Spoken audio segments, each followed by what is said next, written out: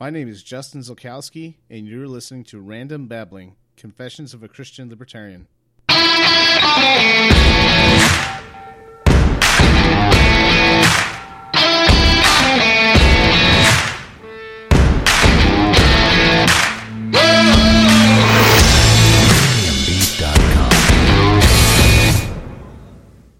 Gamar Hatima Tova, everyone. Thank you for joining me today.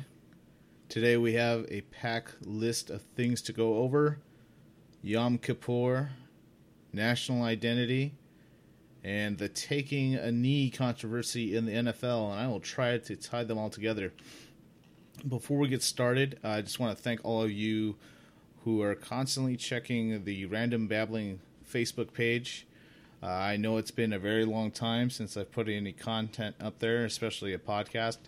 And I just want to thank you all for your undying devotion and constant checking up on me. And, sorry it's taking so long to get back. And also, we're going to try a new format today instead of reading from a script. I hope I don't sound like a robot, but we're going to go a little more natural. We're going to go off an outline instead. So let's get right into it. What is Yom Kippur? Yom Kippur is a Jewish holiday, obviously, but it's the Day of Atonement. Why? Why do Jewish people celebrate atonement? Well, if you read Genesis, just like Christians do, we know that man has separated himself from God, and therefore he has sinned.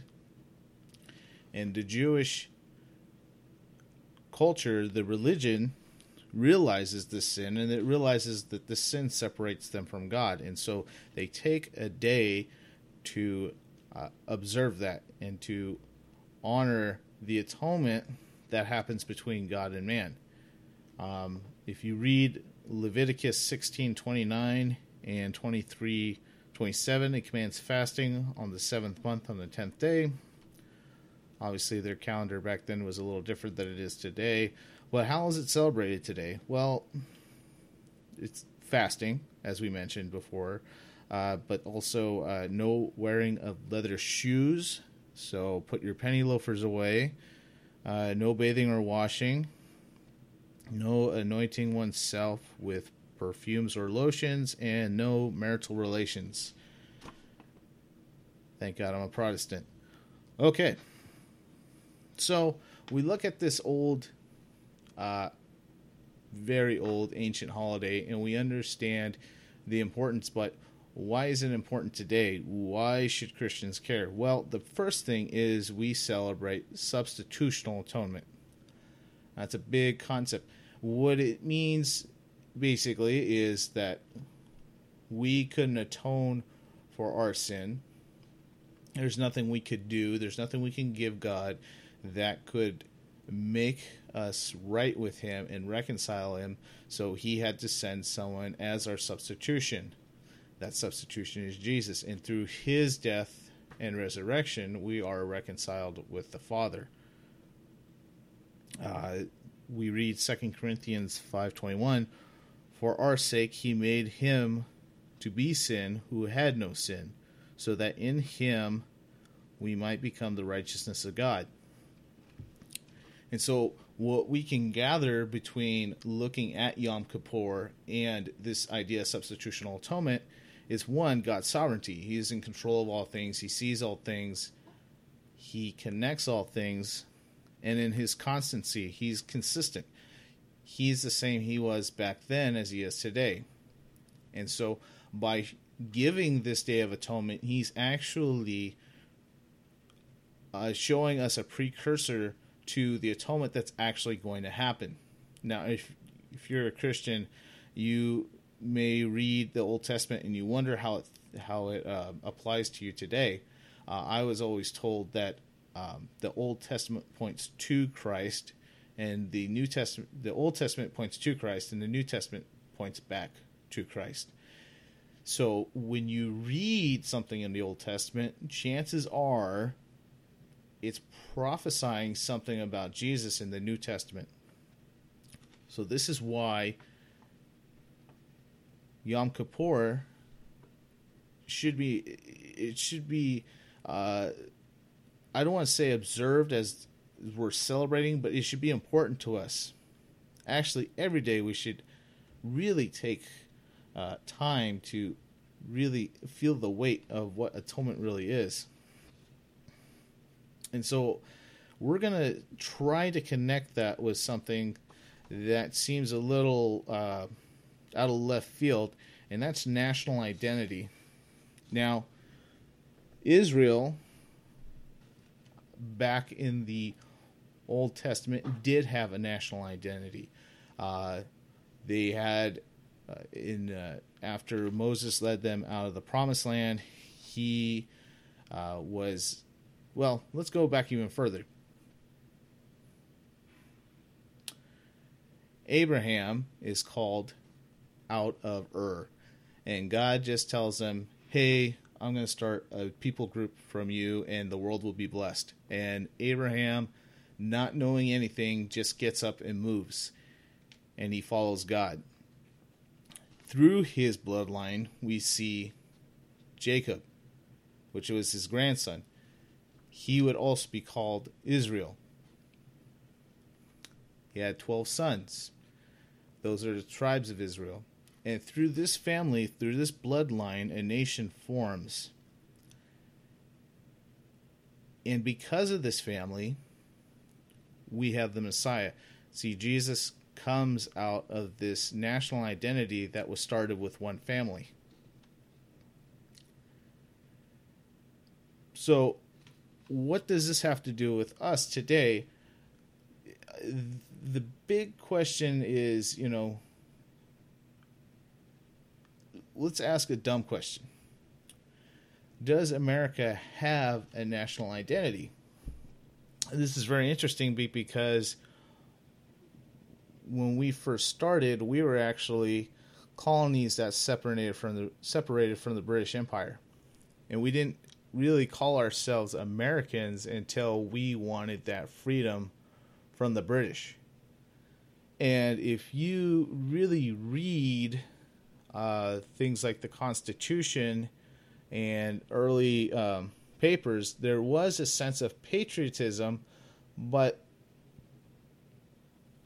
I don't know if it was necessarily towards a national identity. Being American for being American, I think it's more of a love and a desire for the freedoms that are granted to us. Actually, not granted to us. The rights are granted to us by God. The Constitution protects those rights that are given to us by God from the government. That's what's really different about our Constitution versus a lot of other constitutions across the globe, is that our Constitution limits the government, and it tells the government what it can and can't do. It doesn't really tell the citizen what it can't do. And so I find it really odd that, well, I don't find it odd that there is national identity in the United States. Not at all. But what I find odd is the level of American national identity with Christians. Christians tend to be very patriotic. And I don't think there's anything inherently wrong, but it's really odd with this conservative political culture with Christianity. And obviously, if you read the Bible and what it asks of Christians how to live, it is very conservative. But the marriage between political conservatism and Christianity didn't happen until the Reagan administration, really. Reagan found a way to marry the GOP with conservative Christianity. And it's a bond that's lasted for the last 30 plus years. A lot of people thought that the tie between conservatism and Christianity would have died when Mitt Romney lost the 2012 election, but it's actually still shown prevalent in this last election in 2016. And so my new question is, should Christians have a national identity? I'm going to go ahead and answer this first and then give some thoughts afterward. I don't think it's wrong for Christians to be happy or even a little bit proud of where they're from or where they live or the people group that they come from. I don't think that's wrong at all, but what is your identity? What is your actual identity? Is your actual identity being American? Or is it in your faith? And, it says in 2 Corinthians that we become a new creation. And so a new creation is a new identity. Because we are no longer who we were before. Before I am saved, I'm different. I don't want to know the things of God. I don't love the things of God.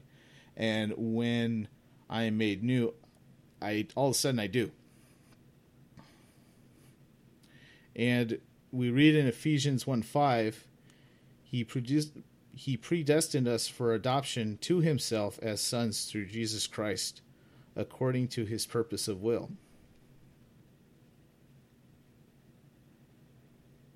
This is big. This is big because we have a new family. What we also have to realize, though, is this world, this physical world, is not our home. John 15:19 has a passage from Jesus in which he says, "If you were of the world would love you as its own. But because you are not of the world, but I've chose you out of the world, therefore the world hates you." So, here's a question now, is are we supposed to love this country of ours, which obviously has Judeo-Christian roots, but is of the world? You have to remember, everything here is temporary. Everything is temporary apart from the grace of God. So this physical world, where you stand, where you sit right now, one day will be gone. It'll perish. And I'm not saying do not take care of it, do not get involved, do not have a love for those in it, but what I am saying is that this will pass, and we have bigger, more important things in the horizon. And so even though we can have love for things, and I use that word love very loosely, this is not our final stop. If you call yourself a Christian, your final stop is in heaven. And I'm going to flat out say it, the United States is not a Christian country. I know that's going to offend a lot of people by me saying that so blatantly, but you have to realize that even though there's a lot of gospel-centered ideas within the founding of this, when the founders started this great nation of ours, I'll say it's great. I don't think there's anything wrong with saying that this nation is great, but it's not perfect, obviously. It's on this physical planet. Nothing here is perfect. But a lot of the founding fathers weren't Christian. If you look, two of the biggest examples are Benjamin Franklin and Thomas Jefferson. Benjamin Franklin, they were both deists. As a matter of fact, Thomas Jefferson, while he was in office as president of the United States, took the Gospels and he physically cut out parts that he thought were too far-fetched, and it's colloquially known as the Thomas Jefferson Bible. He loved the teachings of Jesus, but he didn't believe in the miracles or his divinity. And he's a huge, huge piece of the puzzle of how this country got started. So, what does this have to do with the NFL? Now, this has gotten a lot of buzz over recent weeks. Actually, it gets attention every football season, or I should say the past 2 football seasons.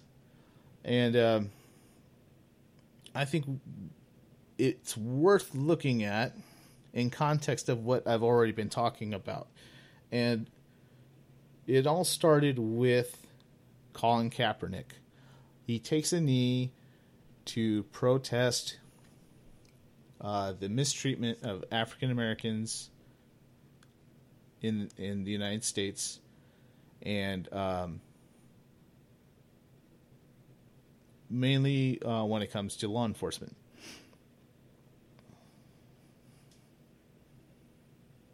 So the question now is, well, it's not a question. He does have the freedom of speech and peaceful protest, and he's using them both to the fullest.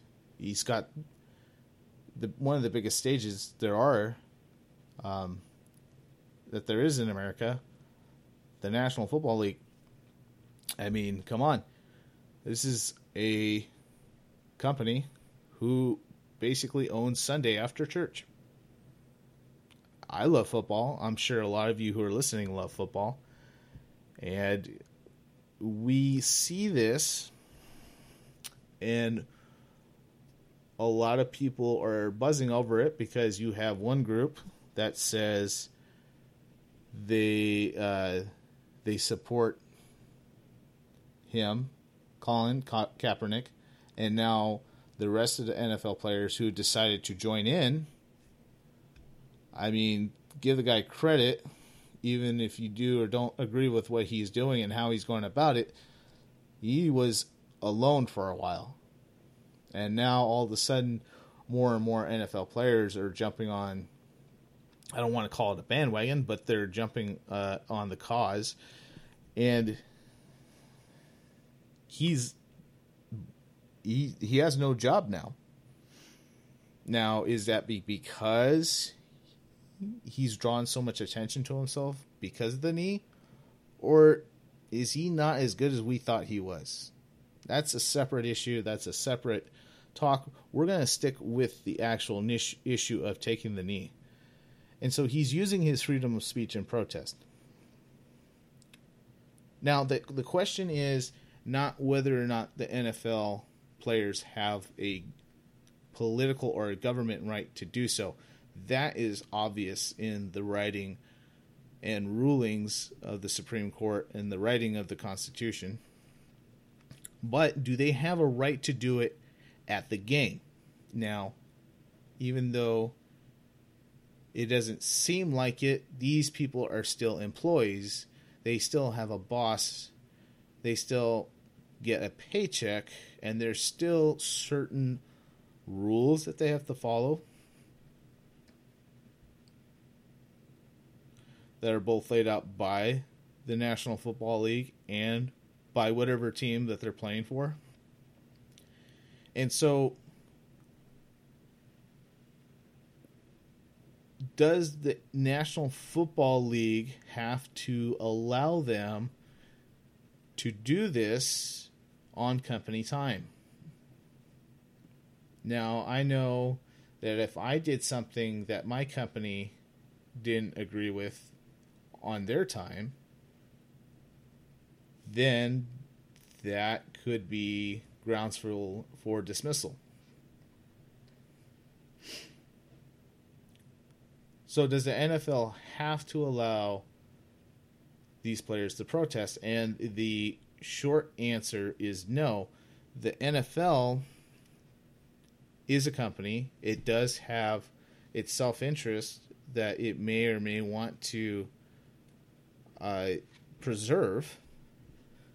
But if the NFL or if any of these NFL teams wants to make a rule that the players should stand or must stand during the national anthem, then that is a prerogative. But here's the thing. The NFL is not punishing these players for taking a knee. And so now we get to another dilemma about it's the old convictions versus paycheck kind of situation. If you are an NFL player, especially if you are of African American descent, and you believe strongly in this cause, are you willing to risk your job and your paycheck? It's a very tough question, especially since jobs like this don't come around very often. And that there's a million people who want that job. And so, say what you want to say about the merit or the morality of what they are doing. These players are still taking a risk.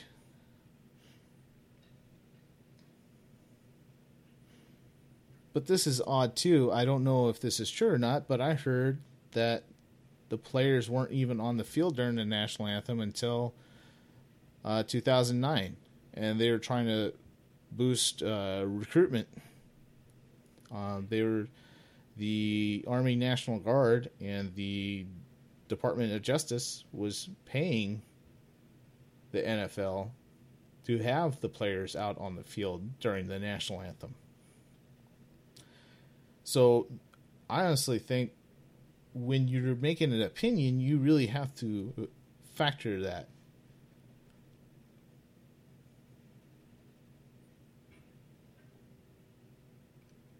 Now, Trump is getting involved, and he's making these comments, calling people SOBs because of doing that. And I'm wondering why he's making such a big deal. What does the President of the United States honestly care if people are standing or kneeling during the national anthem?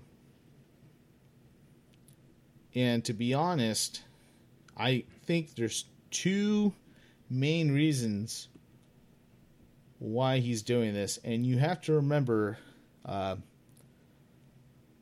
not a traditional conservative. I mean, I am conservative in some areas, but I'm not a Republican. I used to be. I was a registered Republican up until 2009, and now I am a registered Libertarian. I did not vote for Trump. I did not vote for Hillary either, by the way. But I didn't vote for Trump, and I am actually a very critical of him. And I think Trump, with this media circus over the NFL, I think he's trying to accomplish two things, and I think he's actually doing very well at them. And the first is the diversion from failure. This is one of the few presidents, he might be the only president who hasn't had a honeymoon period, and that's a term that they use where the first 100 days or so, when someone is president, that basically they have overall good favor. Everything they touch is gold. Not so much with this guy. He's been very, he's been media fodder since the very beginning. He's made a spectacle of himself during the primary, the 2016 GOP primary. He's made a spectacle of himself during the general election season, and he continues to do so even after being elected. The guy can't stay off Twitter. He's always spouting off something, and most of the time it's not very wise.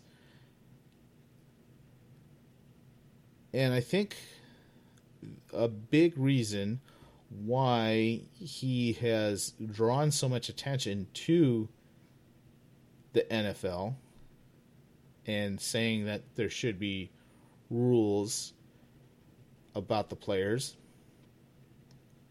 is just the failure that he's had so far. I understand there's still a lot of time left of his first term, so he might be able to correct some of these, but let's take a look. He did not repeal Obamacare. Okay, this should really, you should be really laughing at this, because you have what's called a unified government right now. That means both House and Senate, both houses of Congress, are of the same party, and the President of the United States is the same party as those two houses. So things should be getting through really quickly, really fast, really efficiently, and is not. The whole GOP right now is in disarray when it comes to repealing Obamacare. When they tried to do Trump care, it seemed like it was even more convoluted than Obamacare, and Obamacare was the guy who wrote it didn't even understand it.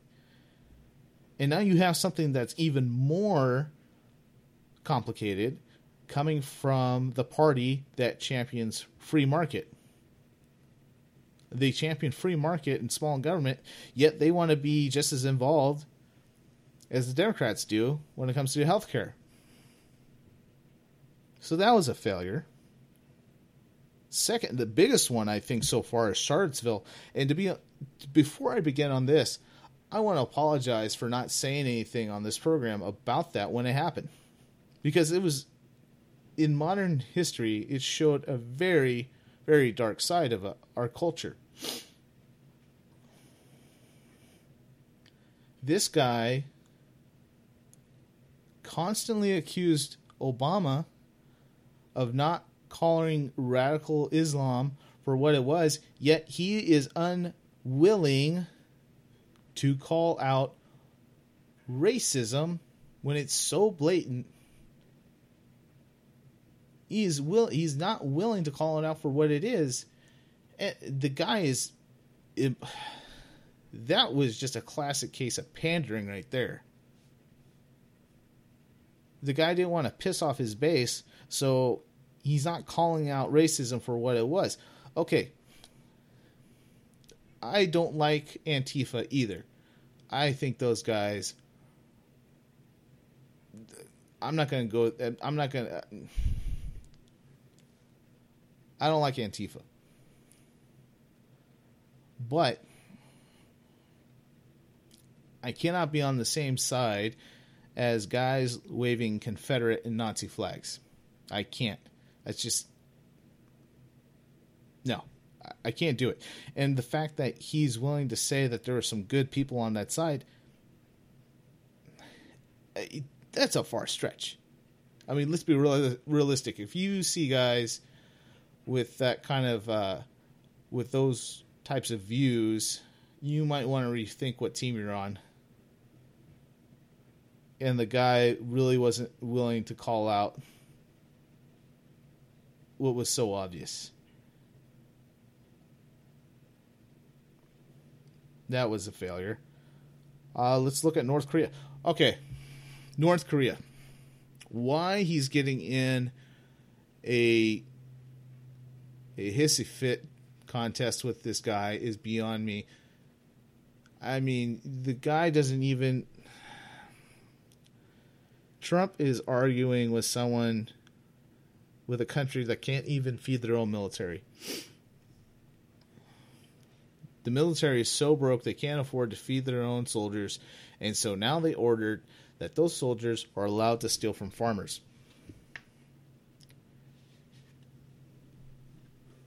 And I understand that Kim Jong-un has threatened the United States.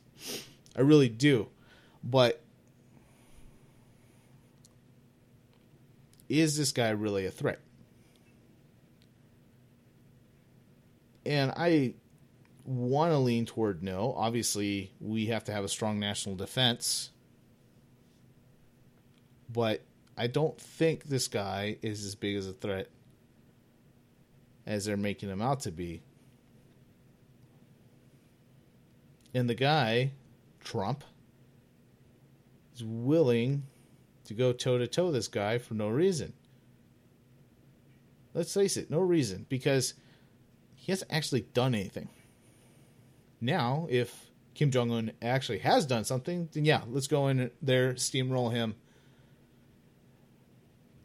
But let's wait. Let's wait till something actually happens. I don't want another Iraq. And what about that wall? This big, beautiful wall that Mexico was supposed to pay for.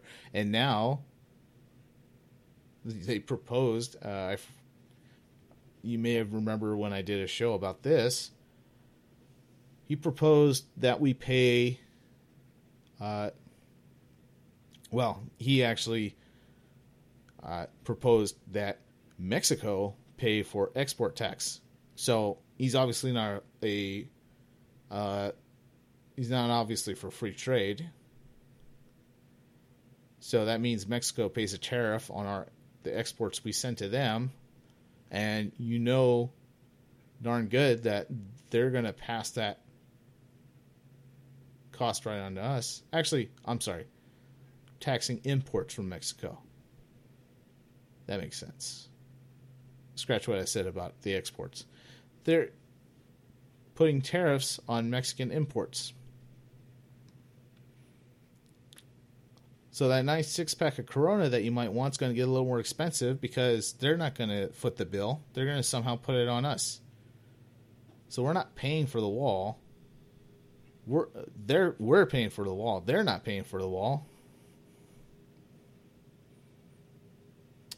And, you know, I hate to be a conspiracy theorist, but I'm just wondering what else he's hiding. What else is happening in that Oval Office of his now that he's trying to distract us? He's putting these stupid, ridiculous things in front of us, and I'm wondering, is there something bigger and badder that we have to be worrying about down the line? I don't know. But besides being a diversion from his failure, he's using nationalism to demonize his enemy.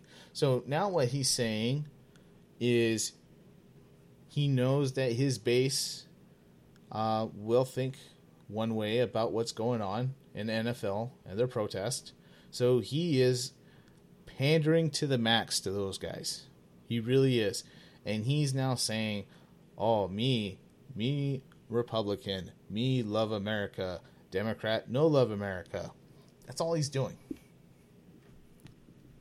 And so what he's doing is he's trying to make it seem like he loves America more than his opposition.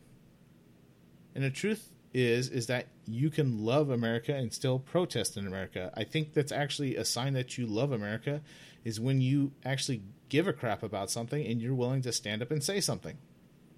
Or in this case, they're taking a knee. But what he's done is instead of, having some civility, he's going straight for the throat. Trying to tell people that they don't love America and that they should be standing and there should be a rule in the NFL. Honestly, what doesn't the President of the United States have anything better to do than to instruct the NFL on how to run their business? If you're really a conservative, then you as the president should be staying out of private business as much as possible. And that includes telling the NFL how to do their job. Sure, if you have an opinion about something, you may be free to express it. But honestly, why are you trying to tell the NFL how to conduct business? As a matter of fact, for some of you who don't know, Donald Trump used to be involved in a rival football league called the USFL. And what they tried to do was have an alternative during the springtime. So it was if you think about it, the concept was awesome because you got football year round. You didn't have to only have it in the fall. You could have fall and spring. But Donald Trump, who owned one of the teams, wasn't happy with that. And so he wanted to move football to the fall.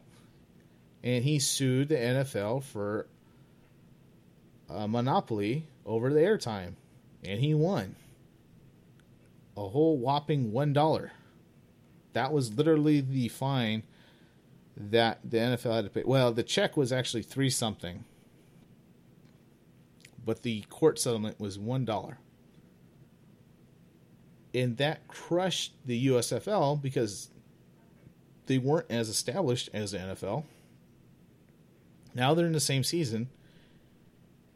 And they can't compete as far as ratings go. They don't have the same money. So thanks to Donald Trump, back then, remember this is the late 80s, we don't have football year round. And now, I don't know if he still has something against the NFL. I hope not. But I just think it's kind of a funny coincidence that here he was leading the charge for the USFL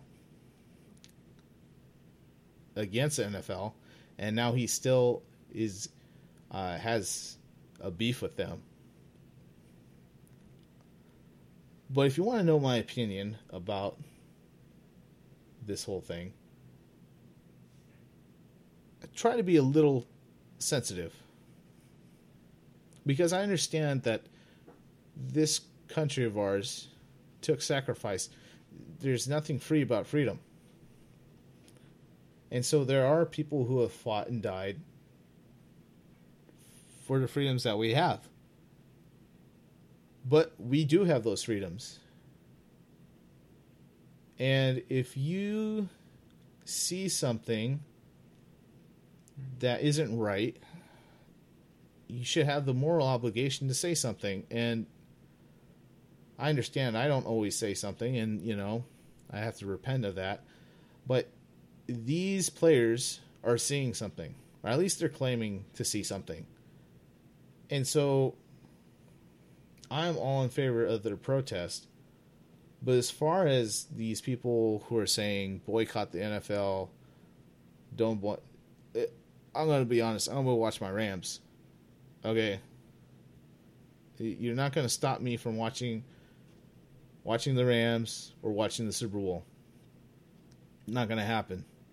But if you want to, go right ahead. That's your prerogative. You don't want to watch NFL? Go right ahead. It really doesn't make a difference to me. I have bigger things to worry about. I got bills to pay. I'm sure you do too. But, I'm not going to lose sleep at night because people are out there on Facebook or on Twitter or Instagram or any other form of social media saying that they're offended by what's going on and that they're no longer going to watch football games. You want to do that? That's fine. Go right ahead. I'm not going to stop you. But don't stop me either. Don't call me un-American because I want to watch football. Don't call me un-American because I'm not pissed off. Oh, I'm not pissed off. I don't care. It's not from a lack of respect either. I respect those who, I used to wish my grandfather a happy Veterans Day every year. I understand that I'm not a veteran. I've never been in combat or in the service. So, to those of you who have, I honestly and sincerely want to thank you. But let's not make this issue bigger than it already is. I'm not going to worry about millionaires who play a game insulting an identity that I don't have. Because my identity truly isn't in the United States. It's in Christ. And the only reason why my identity can be in Christ is because of the redemption that's happened. The atonement that I couldn't do, but the atonement that was made for me. Right now, I'll be posting the sound file and script on my blog. Check it out at justin-ski.blogspot.com. I hope to hear from you, and God bless.